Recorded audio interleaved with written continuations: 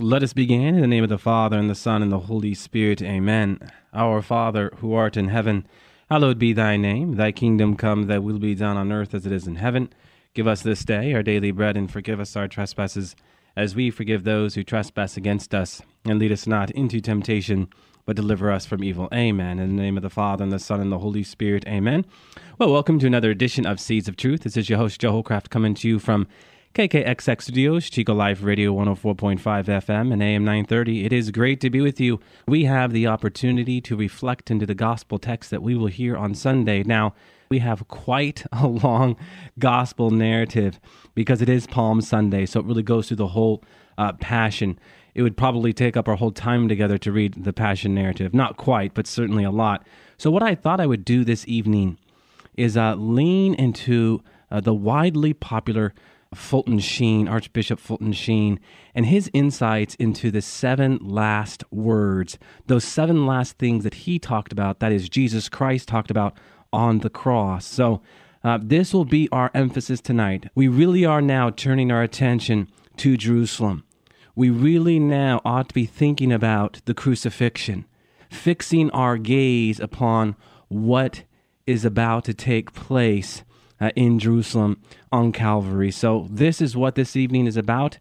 Once again, if you have any questions, comments, observations, feedback, please do not hesitate to email me at jholljmj@yahoo.com, or you can go to my website at joeholcraft.org and just hit the contact link there, send your question or observation or whatever you might have to say to me. And as I have said before, and as I will continue to say, I love to dialogue about the faith. Certainly it is very life-giving for me, and just to get to know new folks out there who are listening to the program, it really is a great joy for me.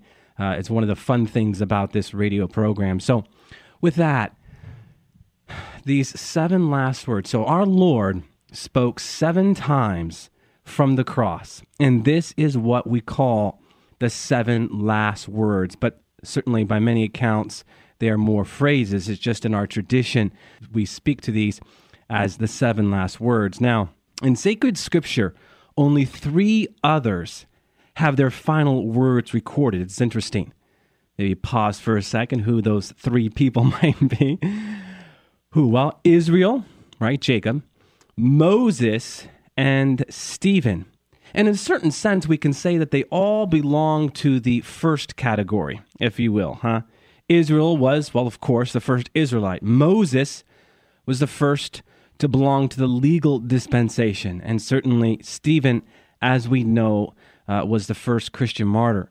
It's interesting to really think about it. We do not even have the dying words to the likes of the Old Testament Joseph or even Saints Peter and Paul. So there's something to be said there about Jacob and Moses and Stephen and the category they belong to.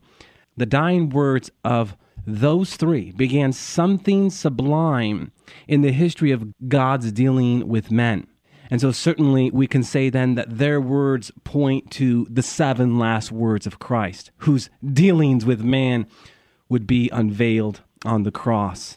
There's a great line that comes to us from Fulton Sheen. He says, "In this hour, this sublime hour, he called all his children to the pulpit of the cross." One of my favorite phrases of his, to the pulpit of the cross. "And every word he said to them was set down for the purpose of an eternal publication and undying consolation. There was never a preacher like the dying Christ. There was never a congregation like that which gathered about the pulpit of the cross. And certainly there was never a sermon like the 7 last words." So, what was the first word, huh? Well, "Father, forgive them, for they know not what they do." You know, one can well imagine that his executioners expected him to cry, huh? Seneca once wrote that those who were crucified cursed the day of their birth. Their mothers often would spat upon those around them. Cicero once noted that it was necessary to actually cut out the tongue because the words were filled with so much venom. So would the executioners expect a word from our Lord on the cross? Sure. Why not? I mean, this is what's expected. You nail someone to the cross and you will hear curses like you've never heard before. But from our Lord, not what they expected. And how about the Pharisees? The man who once spoke of a loving enemy and doing good to them that hate you would certainly now on the cross cry out against those words now, right? Huh? Everyone expected a cry, but no one, maybe minus the three at the foot of the cross, expected the cry they did hear. That sweet fragrance. Father, forgive them, for they know not what they do. Forgive whom? Forgive enemies? Fulton Sheen reflects. The soldier in the courtroom of Caiaphas who struck him with a mailed fist? Pilate, the politician, who condemned a God to retain the friendship of Caesar? Herod, who robbed wisdom in the garment of a fool? The soldiers who swung the King of Kings on a tree between heaven and earth? Forgive them? Why? Because they know what to do? No, because they know not what they are doing. If they knew what they were doing and still went on doing it, if they knew what a terrible crime they were committing by sentencing life to death, if they knew what a perversion of justice it was to prefer Barabbas to Christ, if they knew what cruelty it was to take the feet that trod everlasting hills and pinion them to the limb of a tree, if they knew what they were doing and still went on doing it, unmindful of the fact that the very blood which they shed was capable of redeeming them, they would never be saved. Rather, they would be damned. It was only the ignorance of their great sin that brought them within the pale of the hearing of that cry from the cross. It is not wisdom that saves. It is ignorance, as Fulton Sheen puts it. So there our Lord is on the cross, looking into past, present, and future, my dear friends, saying, Father, forgive them, for they know not what they do. To every man who's donned a breath, I say, to you and to me and to all of us, Father, forgive them, for they know not what they do. And is this not the kind of forgiveness that we are called to share in? Is this not the kind of forgiveness that we are to strive to imitate, as difficult as it may be? Yes. I mean, Christ sets the bar high. You know, one of the more fascinating truths that comes to us from the cross is what often happens during the time of death, huh? Men in dying either proclaim their own innocence or condemn the judges who sentenced them to death, or else asks pardon for their sins. My dear friends, Christ asks no pardon, but only extends pardon. The tension of such a paradox is overwhelming at times, is it not? Father, forgive them, for they know not what they do. The second word, I promise you this day you shall be with me in paradise. So there they were, huh? Two thieves, one on the right and one on the left. And we ought to say something here about suffering. While suffering has the capacity to make us more like Christ, it does not necessarily make us better unless we allow it to purify us, because it can sear the soul and lead our soul to a kind of degeneration. The thief on the left was certainly no better because of pain. He wanted down from his cross. And before we make judgment on this man, my dear friends, be mindful. Have we not all cried foul, even in the midst of our own sin? Be mindful, my friends. But how about the staggering words of the man to the right, huh? I mean, think about it. After the thief on the left wants down from his cross, the man on the right says, what? Do you not have fear of God when thou art undergoing the same sentence? And we, justly enough, we receive no more than the due reward of our deeds. But this man has done nothing. And then, in a phenomenal act, he thrusts himself, hurls himself towards divine mercy. And we hear those great words, I promise you this day you shall be with me in paradise. Fulton Sheen reflects, a dying man asked a dying man for eternal life. A man without possessions asked a poor man for a kingdom. A thief at the door of death asked to die like a thief and still paradise. I mean, think about this. One would have thought a saint would have been the first soul purchased over the counter of Calvary by the red coins of redemption. But in the divine plan of things, my friends, it was a thief who was the escort of the King of Kings into paradise. Oh, the tension of paradox. If our Lord had come merely as a teacher, would have the thief ever asked for forgiveness? But since the thief's request touched the reason of his coming to earth, namely to save souls, the thief heard the answer he heard. Today you will be with me in paradise. Wow. It was the thief's last prayer, Fulton Sheen says. Perhaps even the first. That's the most striking thing. The most striking thing. St. Augustine once said that death itself might be the most profound grace, because it is in that moment before death that God comes flying to our aid. This is why we should never take that away. These are words of compassion, my friends, words of mercy. Remember what the word compassion means, compassio, to suffer with. And remember what I've said about mercy. Those who are most weak attract God because it attracts his mercy. And mercy is the chief attribute of God, love's second name. And love incarnate there on the cross, agape, the highest form of divine sacrificial love, exercises that mercy. And he says to the thief, today you will be with me in paradise. Amen to that. And how about the third word? Oh, is this one rich? Woman, behold your son. Son, behold your mother. You know, this word contains the same word that was used in addressing his mother at the marriage feast, right, in Cana, huh?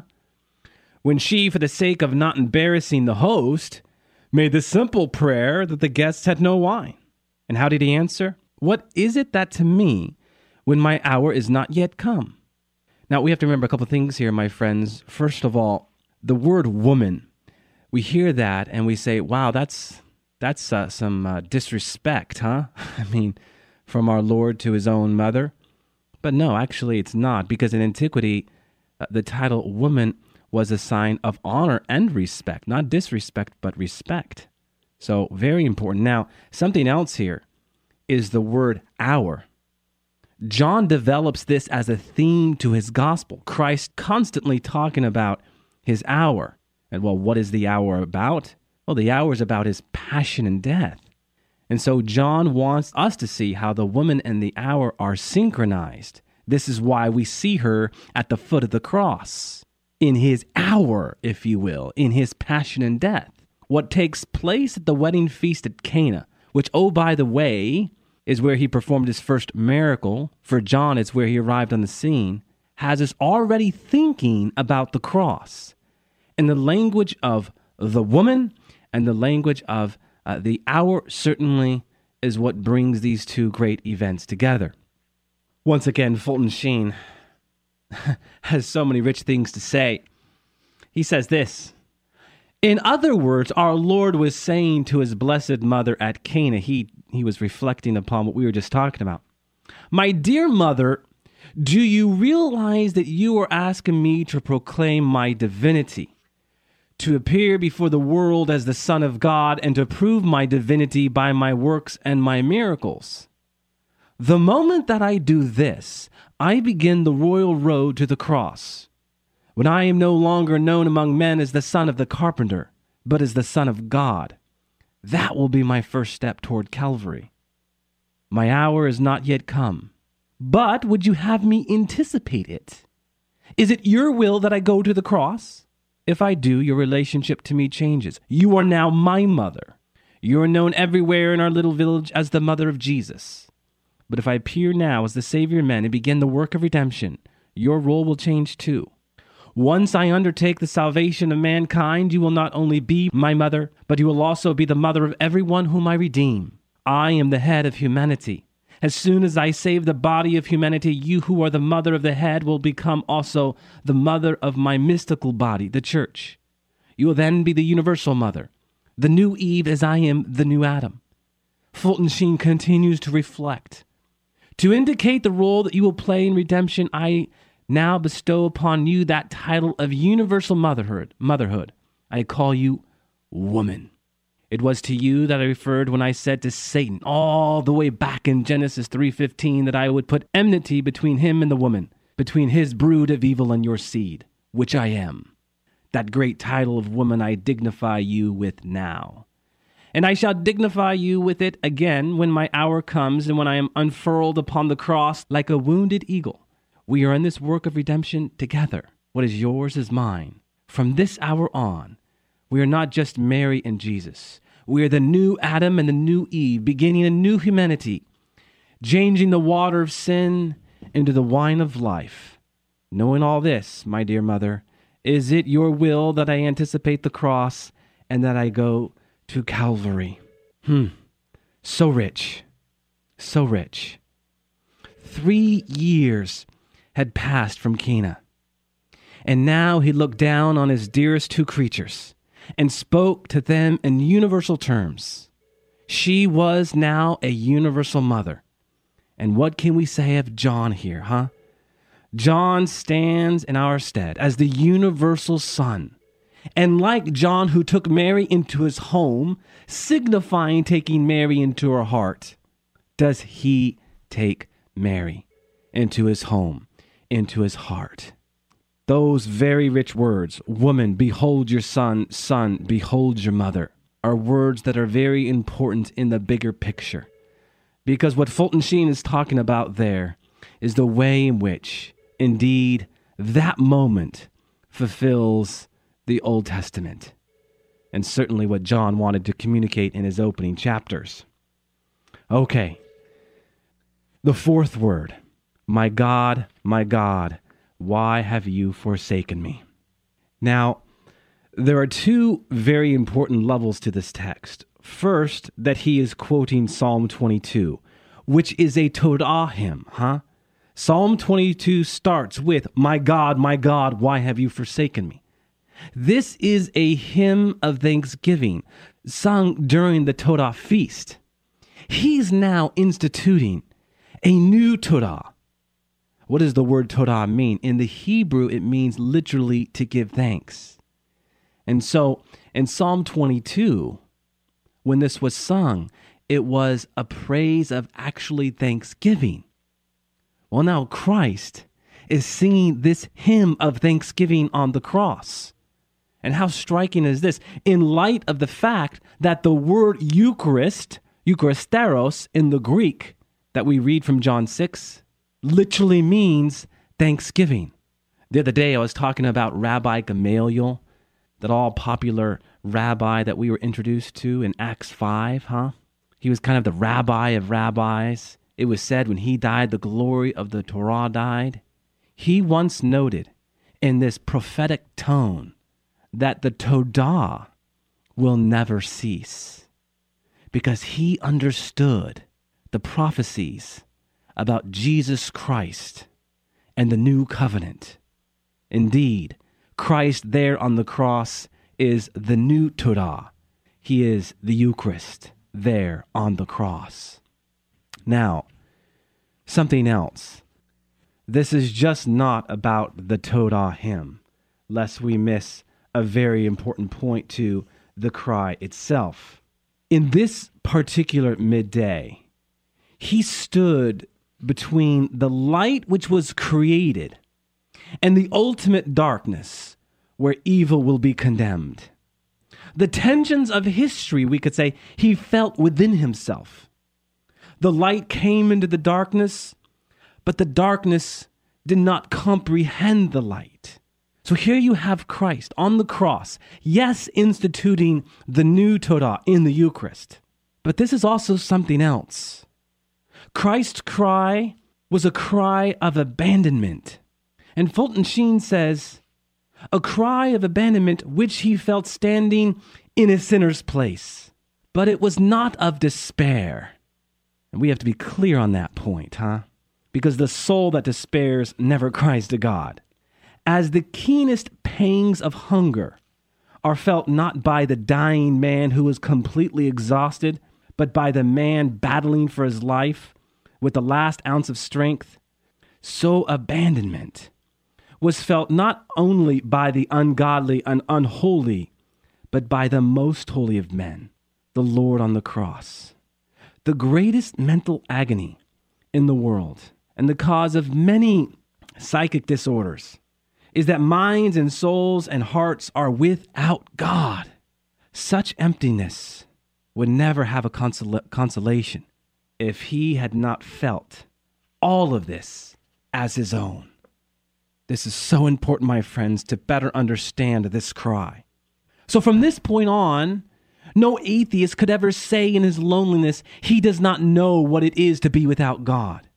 This emptiness of humanity through sin, though he felt it as his own, was nevertheless spoken with this loud voice to indicate not despair, but rather hope that the sun would rise again and scatter the darkness. Amen. How about those words, I am thirsty? When he was crucified, he refused to take a concoction which was offered. Now he avidly asked for a drink. A couple of things to note here. There was a considerable difference between the two drinks, The first was what? Myrrh, and was a stupefying potion to ward off pain. This he refused, in order that his senses might not be dulled. The drink that was now given to him was vinegar, or the sour bad wine of the soldiers. What is that verse? John 19, verse 29. There was a jar there full of vinegar. So they filled a sponge with the vinegar and put it on a stick of hyssop and brought it close to his mouth. Jesus drank the vinegar. Now he who turned water into wine at Cana certainly could have used the same infinite resources to have satisfied his own thirst, except for the fact that he never worked a miracle in his own behalf. So why did he ask for a drink? It was not solely because of the need, great though it must have been, obviously. Certainly, he was fulfilling a prophecy. Psalm 21. Parched is my throat, like clay in the baking, and my tongue sticks fast in my mouth. I look round for pity where pity is none, for comfort where there is no comfort to be found. They gave me gall to eat, and when I was thirsty, they gave me vinegar to drink. He was taking out of the scriptures the idea that the Messiah of the promise must not accept death out of fate, but perform it as a deed. Exhaustion was not to put him to death, as exhaustion accounted not for his thirst. My dear friends, he was fulfilling sacred scripture and at once thirsting for souls. Is this not what the great Blessed Teresa of Calcutta talks about?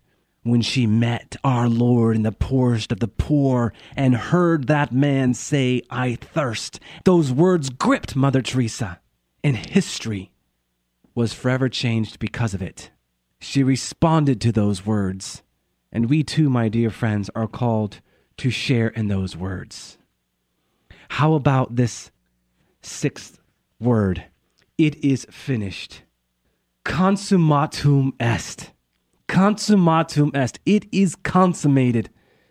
The other day we were talking about in theology of the body, how in the Old Testament you had this relationship between God and man.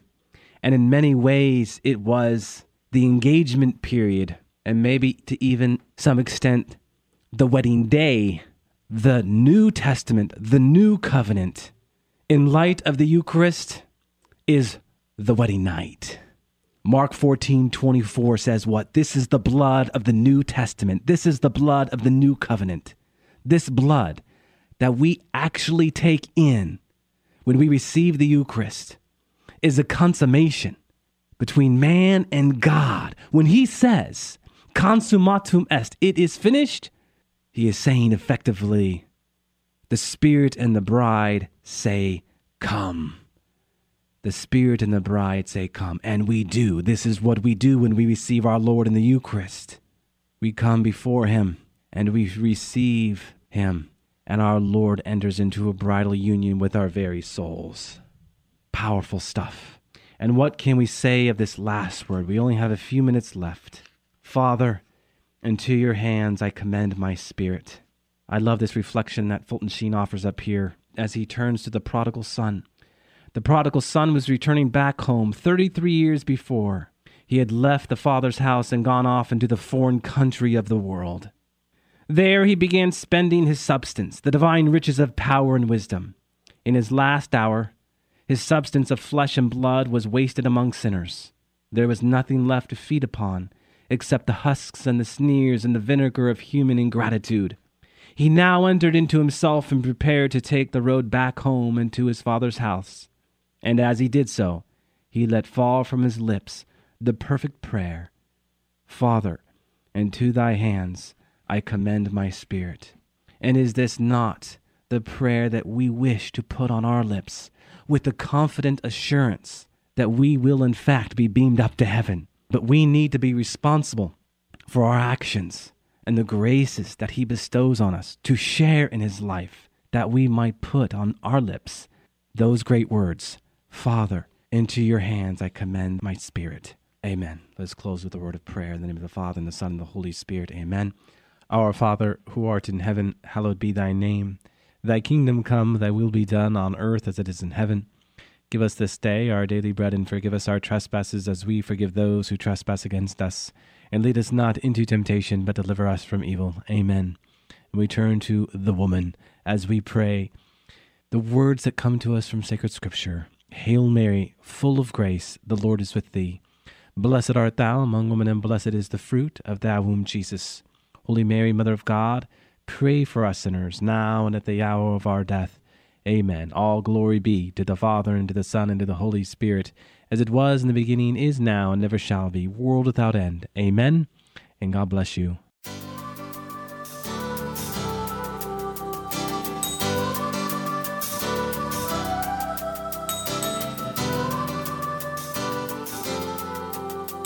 Thanks for listening to Seeds of Truth, heard every evening, Monday through Friday at 5:30 here on KKXX. If you'd like to hear this program or find out how you can help support Seeds of Truth, the website is joeholcraft.org.